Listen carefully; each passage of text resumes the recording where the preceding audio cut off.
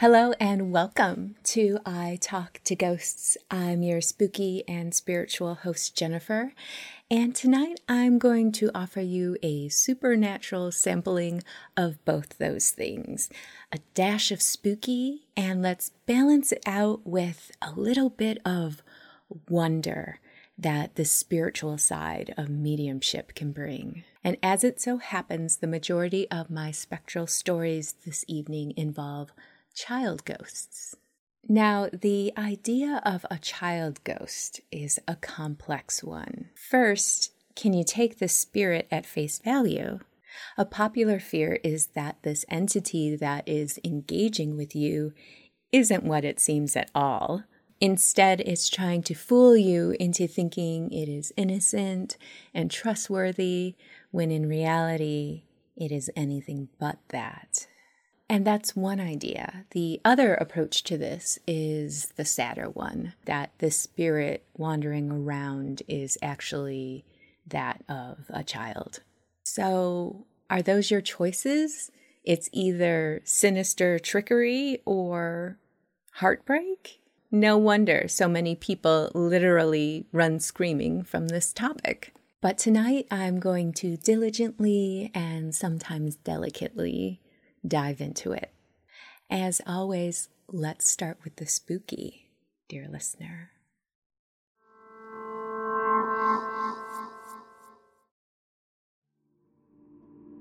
When I was 10, one night, I was woken up by my bedroom door opening, followed by someone sitting on my bed.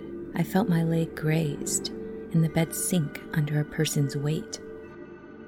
It's just Mom, I thought, and opened my eyes. It was not my mom.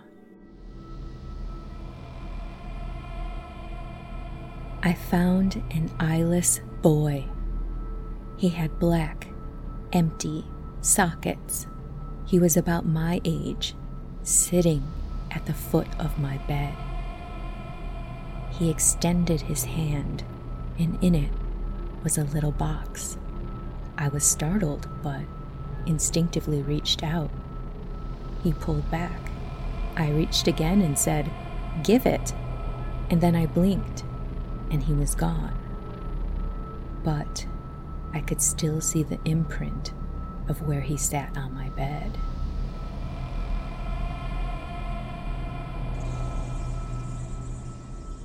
Fast forward 5 years. My girlfriend came over to do homework. After she finished, she took a nap while she waited for her parents to pick her up. When they arrived, I tried waking her.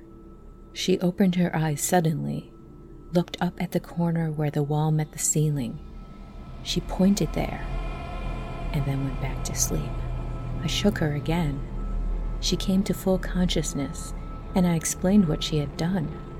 She looked haunted. "I saw a little boy," she said. "He was there, up, crouched in the ceiling corner, staring at me."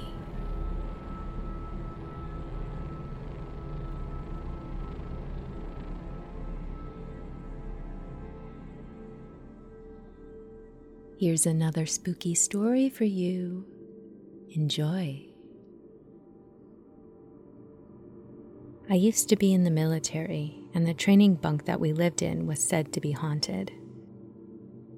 Occasionally, our stuff would go missing and reappear in weird places, like under our bed or inside a bag that we had zipped up and stuff. No big deal, right? I mean, human error and all that. And then, one night, after lights out, my friend was on his phone texting his girlfriend. Most of us were drifting off to sleep and were lying on our beds, etc. Suddenly, he heard the shuffling of feet in the corridor. So thinking that it was our sergeant, he quickly hid his phone under his pillow, rolled over on his side, and pretended to sleep. To this day, what happens next chills me to the bone.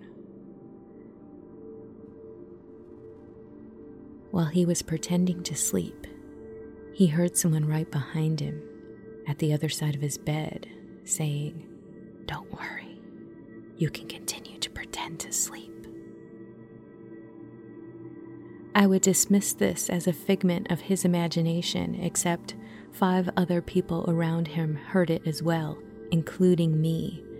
Creepier still, there was no one there, and it was the voice of a little girl who said it. For reference, our training camp was in the middle of an island. The island has been closed by the government for army training purposes for the past 15 years, so there are definitely no civilians around, let alone kids. To make matters freakier, when we came back from our weekend home leave, there was a bundle of hair on his bed, neatly bundled up, long and jet black. Under his pillow was the note, "Remember me."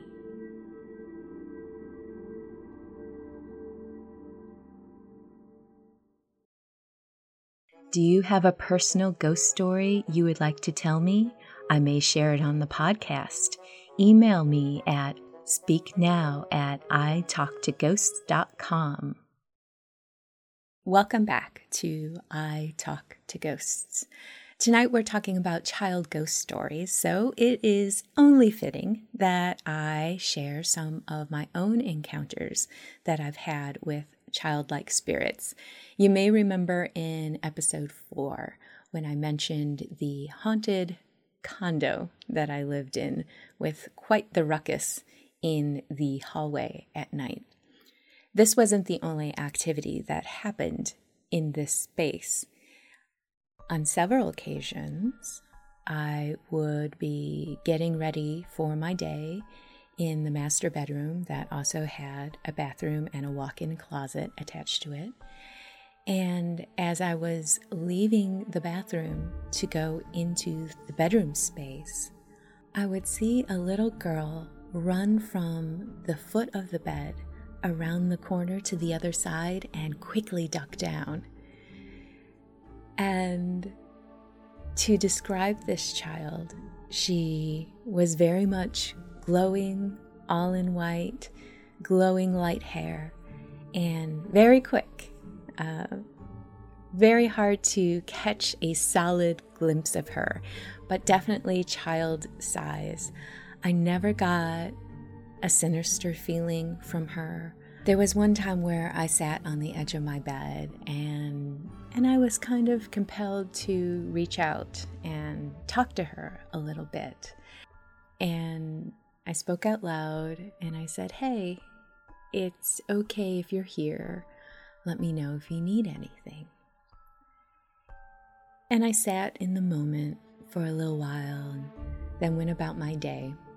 And later on, when I returned back into my bedroom, I quickly noticed that on my bed was a small pile of Triscuits, which is, when you think about it, crackers. It's kind of a child snack. And it was placed right in front of where I sat earlier, as if someone who was sitting there facing me would have placed them right there in between us.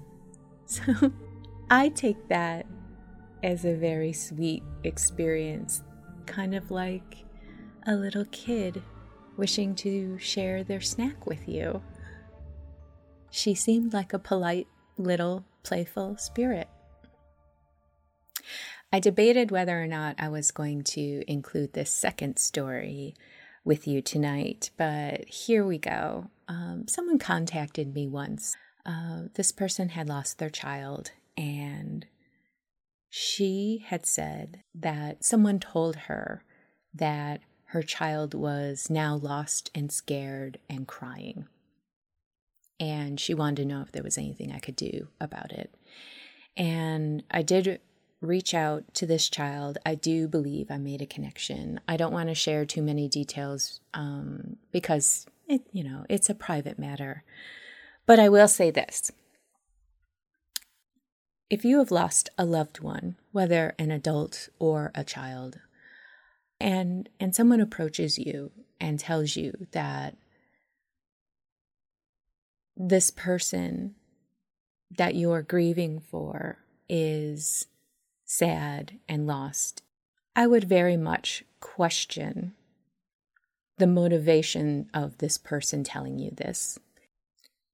And also what type of emotional space they're coming from when they feel that they are compelled to tell it to you.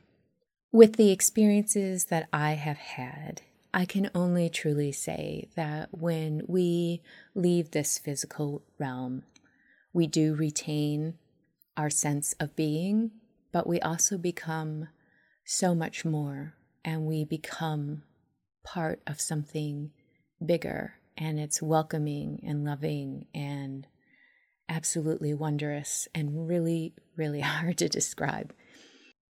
So I would hope that if anyone ever approached you with heartbreaking information about the state of your loved one who has passed on, that you can take comfort in the fact that A, people aren't always right. B, they're not always truthful and have their own motivation. And C, I also believe that we all have an ability for spirit communication. Yes, some people are better at it than others, just like some people are better at singing than other people. But most of us can make a sound and sing. But we do all have the ability to reach out to our loved ones. I think they can feel our love for them. I think when we reach out with love and compassion, they definitely know. And when we're really focused on it, we can share our thoughts with them and they can share their thoughts with us. The end isn't the end. Except for right now, because we have reached the end of this episode, dear listener. I hope you've enjoyed the stories this evening, and if you have, please like, share, and subscribe. Tell your spooky friend, and we all have one, tell your spooky friend about this podcast if you think that they will love it as much as you do. And wherever you go in your journeys in this life or the next, just remember, come back and visit me. Have a lovely evening and good night.